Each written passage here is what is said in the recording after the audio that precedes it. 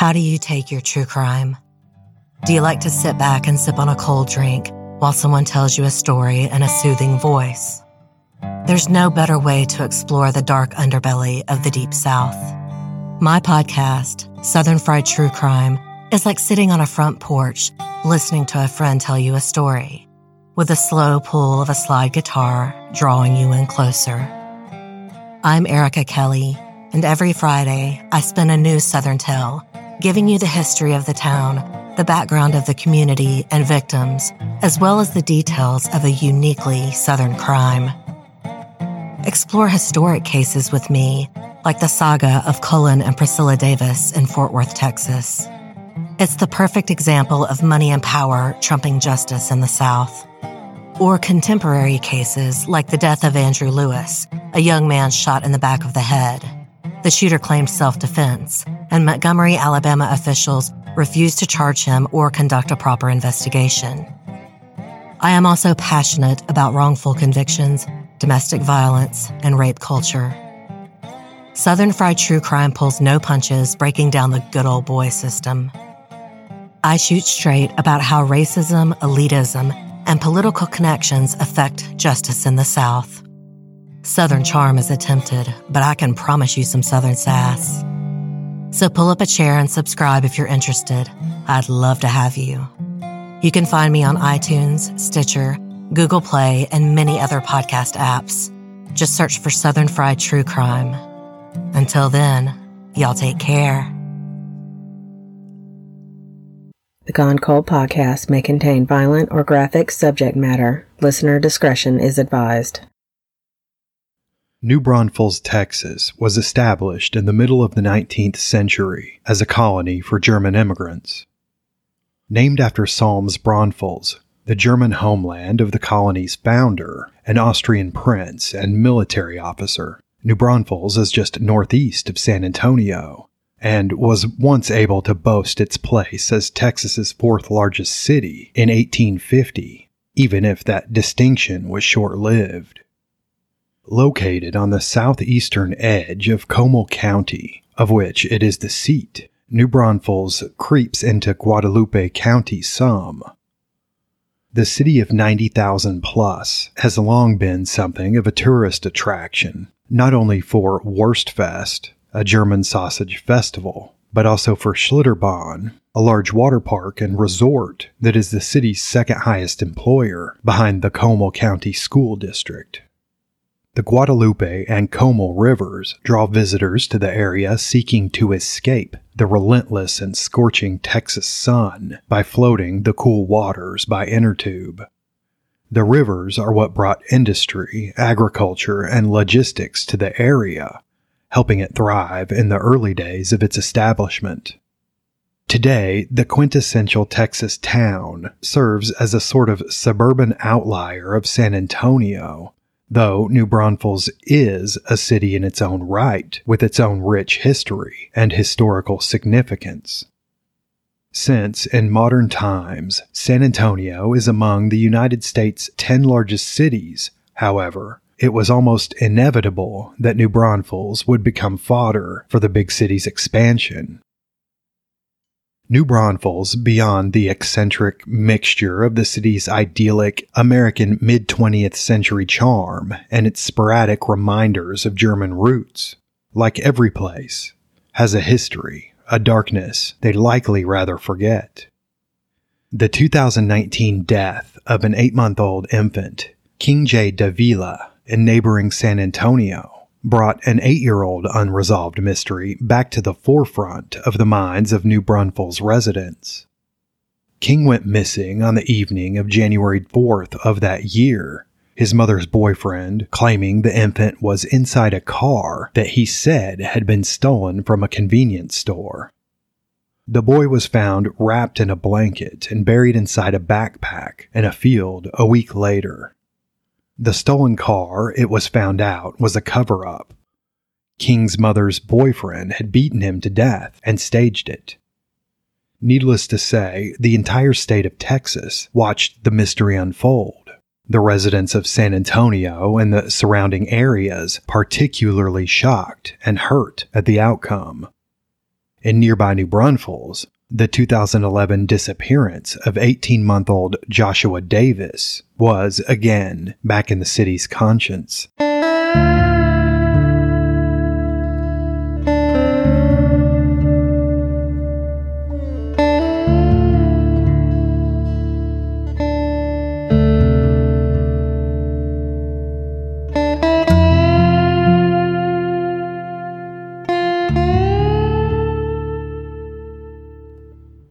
Although the primary focus of the investigation is that this child was able to somehow exit the residence and wander off, we're still looking at all of our different options and possible scenarios as to what may have occurred that night.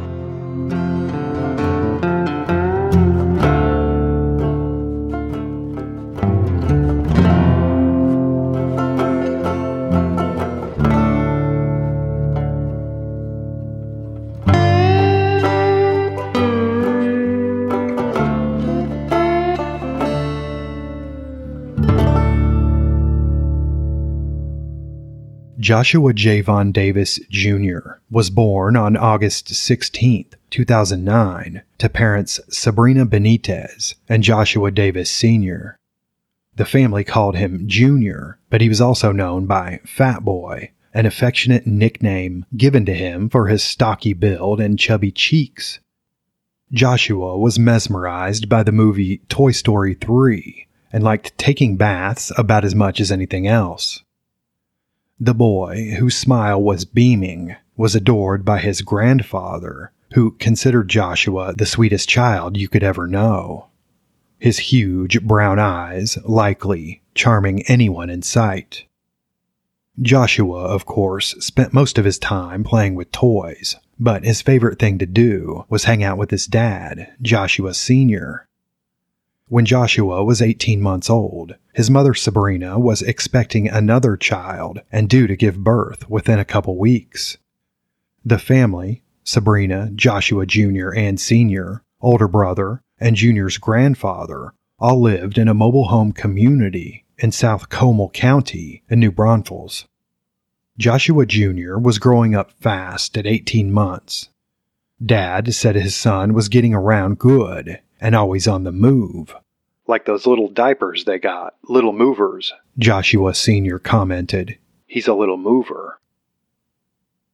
The evening of Friday, February 4th, 2011, was unusually cold. Most of the Texas Hill Country had experienced what that area considers a bitter cold snap, with temperatures that entire day falling below 20 degrees Fahrenheit. In New Braunfels, ice coated the earth and roads, and on top of that, a light blanket of snow, both abnormal occurrences there. Little Joshua was kept inside all day because of the weather, since the cold caused his asthma to act up, a condition that landed the child in the hospital a few times in his life, already at only 18 months old. That evening, Joshua Jr.'s grandfather and parents were hosting a screening of a basketball game on their television, and 4 friends came over to watch. There were 9 people total in the home that night, including little Joshua and his older brother. According to Joshua's mother, Sabrina, she and her son were in the back bedroom watching Toy Story, while the others watched the game. Joshua Jr., having recently gained mobility, was on the move and had left the room, walking out toward the front of the home. Sabrina expected her son to come back, grab a toy, and watch along with her and her other boy, as little Joshua usually did, but at some point she looked around and didn't see him. She got up and looked all over for him. When Sabrina entered Joshua's grandfather's bedroom, where he was resting his arthritic knees, she asked if he'd seen the boy. He hadn't, but he assured her that Joshua Jr. had to be around there someplace, and got up to help her look. After searching the entire house top to bottom, however, there was no sign of 18-month-old Joshua. And because Sabrina was shaking too badly to hold the phone, the little boy's grandfather called 911.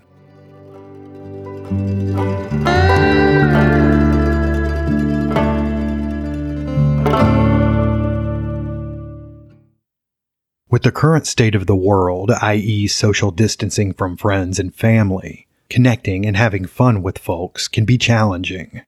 A way to connect, casually and while adhering to social distancing suggestions, is out there in the form of the challenging and visually stunning game Best Fiends.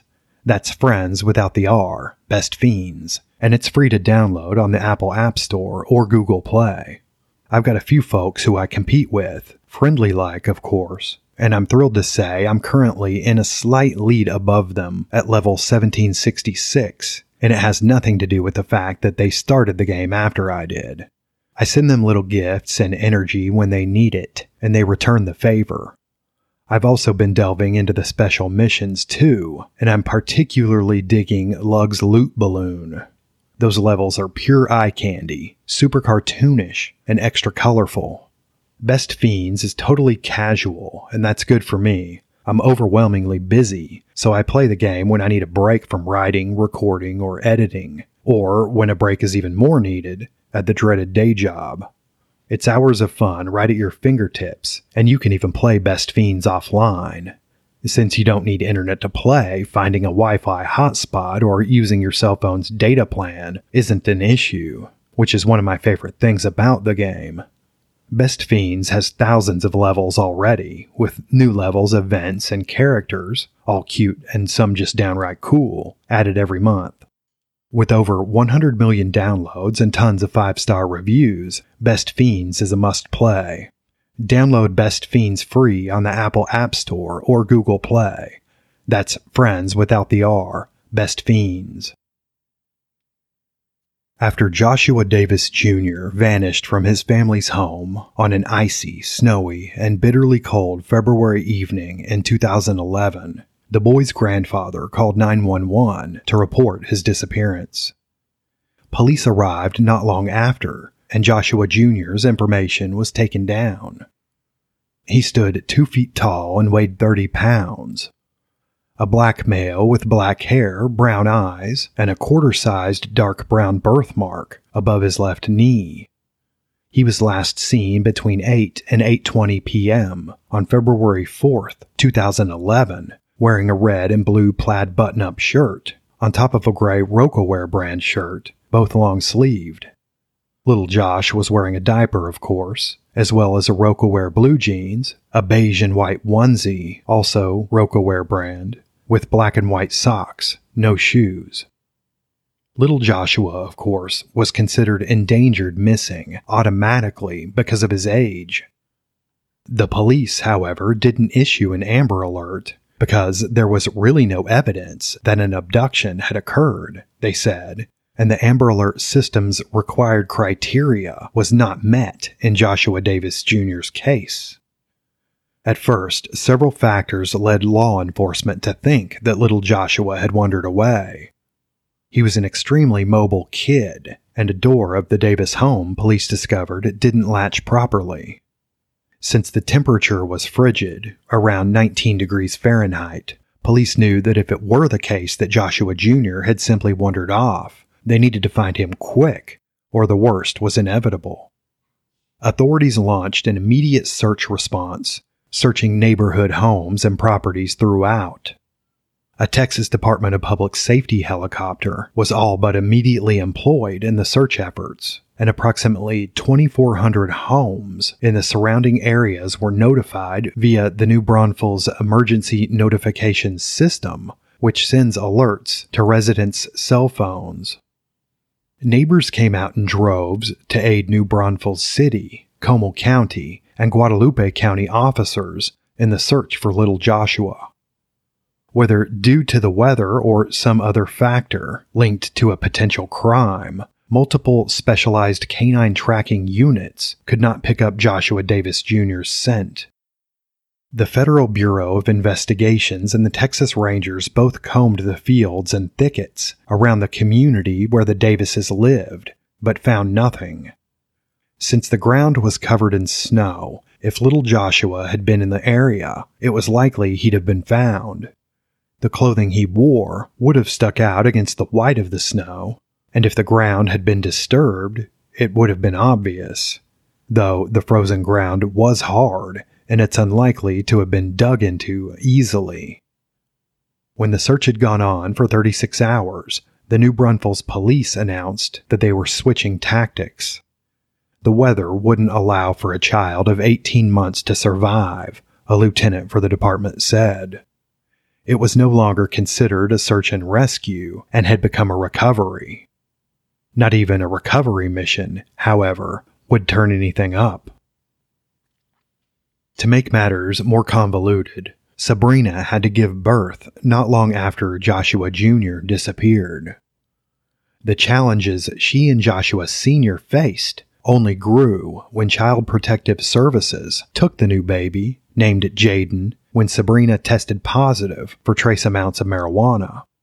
Jaden was given to Sabrina's mother, but the couple acted fast and took all the steps to get the baby back quickly. For the upcoming days, then weeks, and then months, Sabrina and Joshua Davis Sr. distributed missing persons flyers all over the area, featuring their little boy's face. For some time, the New Braunfels police continued working Joshua Jr.'s case as if he'd, quote, wandered off by himself, telling the media that they had absolutely no evidence at all that the disappearance involved an abduction. Sabrina, however, disagreed and immediately thought her little boy had been taken by someone at the Davis home watching the basketball game that night. Authorities, however, noted that everyone who'd been at the home that night fully cooperated with law enforcement agencies, which was not necessarily true. Just a few years later, in 2014, New Braunfels Police Lieutenant Mark Pinshorn said that he believed there was more to the story than what investigators were told. He specifically meant Joshua Davis Sr. and Sabrina Benitez, who were both 26 years old at that point. It was no doubt an implication. But little Joshua's mom wasn't shying away from the press and seeking to distance herself from the disappearance of her son. To the contrary, both she and Joshua Sr. were anxiously waiting for news of what the investigation turned up, waiting seemingly endlessly for information as to the fate of Joshua Jr. Sabrina hoped above all else, she told a reporter, that her boy was still alive and being loved. They just wanted answers, she said, and Joshua Davis Sr. commented that he'd grown tired and frustrated with the police. He felt like, Joshua said, the cops weren't prioritizing the case as they should be and were scrutinizing them with more fervor than they would were he and Sabrina white. Joshua Sr. and Sabrina's frustration only mounted in the years to come. In 2016, the police seemed to make an attempt to coerce answers out of Sabrina and Joshua Sr. by calling them out as involved in little Joshua's disappearance publicly. He agreed with New Braunfels police investigators, Joshua Sr. said, in their assessment that little Joshua couldn't have simply walked off, a theory police no longer believed, if they ever really did. Both he and Sabrina said loud and clear, however, that they weren't withholding anything at all. But law enforcement came out swinging with their claims to the media without actually providing any insight into what actual evidence they may or may not have. In a press conference in February of 2016, the New Braunfels police said that although everyone who was in the Davis home the night little Joshua vanished had been cooperative, they simply did not believe the information that had been told. Authorities were asking, publicly, for Sabrina and Joshua Sr. to come forward with the truth and to stop withholding key information. Sabrina broke down as she watched the press conference and cried uncontrollably. She told her mother it was all bullshit. She did nothing wrong, Sabrina said, adding that her son was with her every day. She'd let her guard down one night, she went on, but it was in her own home. Holding up a moderately filled standard binder, a New Braunfels police spokesperson said that, quote, "This is an average case file for an average case." The man then pointed to a table where several large binders piled on top of one another sat, each thick, almost to the point of overflow with papers. Continuing to point, he said, quote, "This is the amount of information that we've put together for the Joshua Davis case." The moment seemed custom-made for dramatic effect, like a scene plucked from a television police procedural or courtroom drama. The evidence they collected, the spokesperson said, shows that Joshua was possibly injured and removed from the home. The uncertainty in that statement, "evidence shows that Joshua was possibly injured," is apparent. The evidence should, for all purposes, show something, not possibly show something. The statement almost seems like an admission that the evidence was being collected to support a theory. Detectives who'd worked little Joshua's case went on to say that the chance the boy is still alive is slim to none, and that their, quote, "lengthy investigation" led them to rule out an abduction or the possibility that Joshua had left on his own. The latter does seem certain, but police still provided not a hint as to why they believed an abduction was just not possible. The New Braunfels police investigation seems to have come to a self-inflicted stalemate there. The cops claim to have collected a mountain of evidence that showed Joshua Jr. was injured, presumably meaning fatally, and subsequently moved from the home, presumably meaning his body, seemed to only be a theory, since they were unable to present it to Sabrina and Joshua Sr. in a way that rendered the confession they sought. When it finally came out, just what they had in those gigantic stuffed binders, the reason why the case was going nowhere became clear.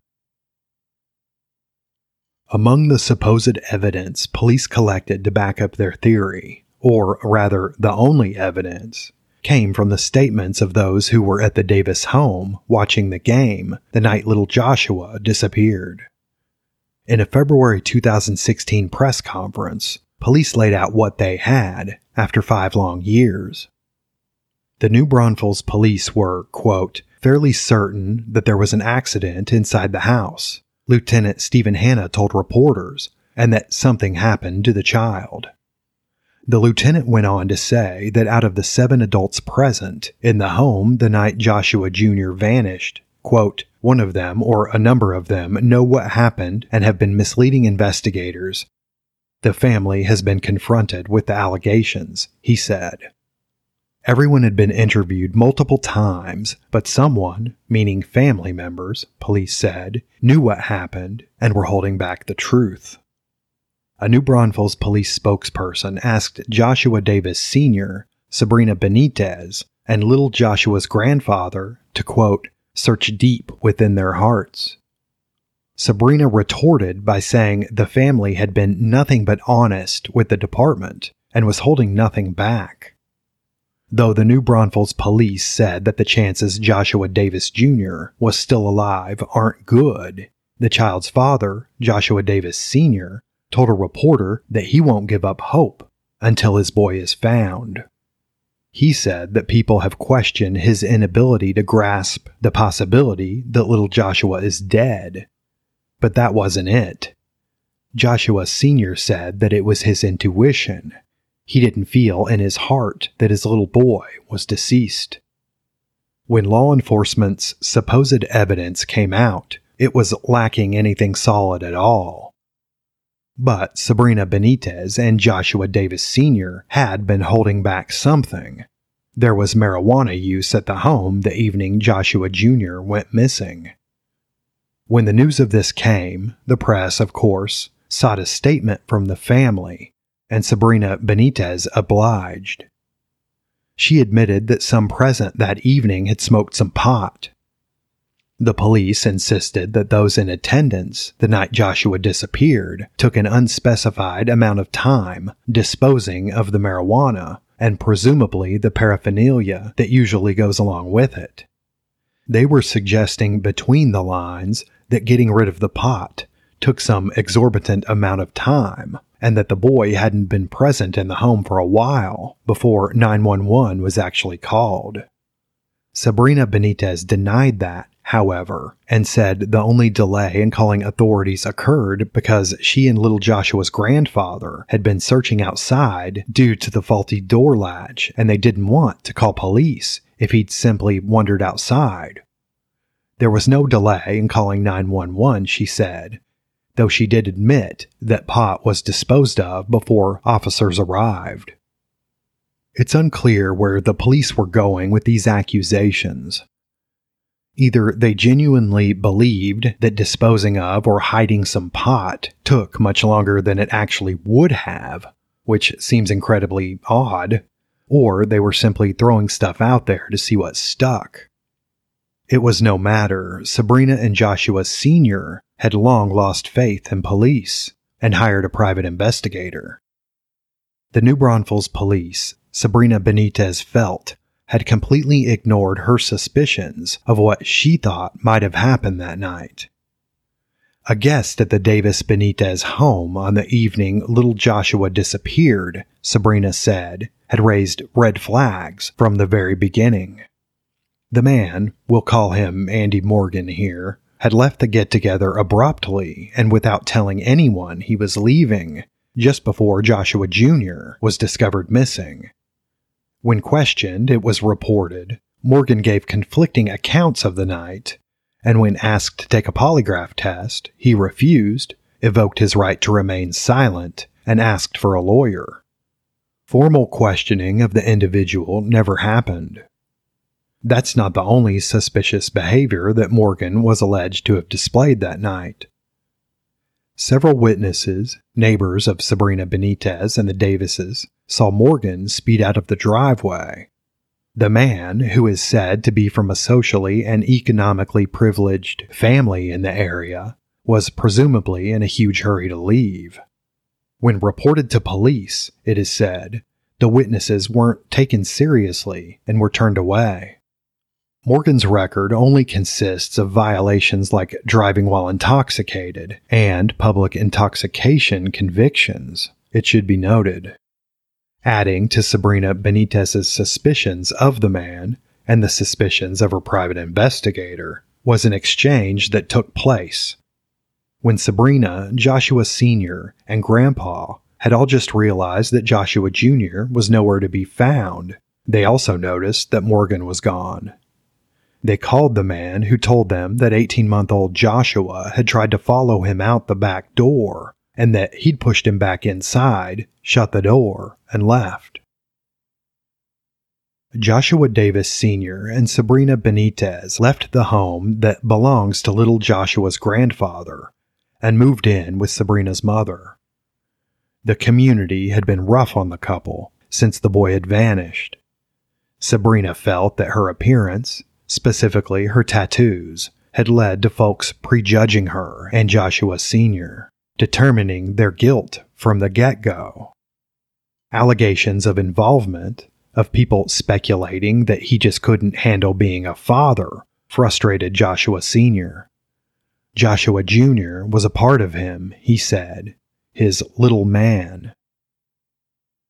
The family has continued to hold out hope that Joshua Jr. is still alive, stacking unopened toys in a closet that they and other family members had bought for him on Christmas and birthdays since he disappeared, hoping one day he'll see that they never forgot about him and had never let their worst fears get the best of them.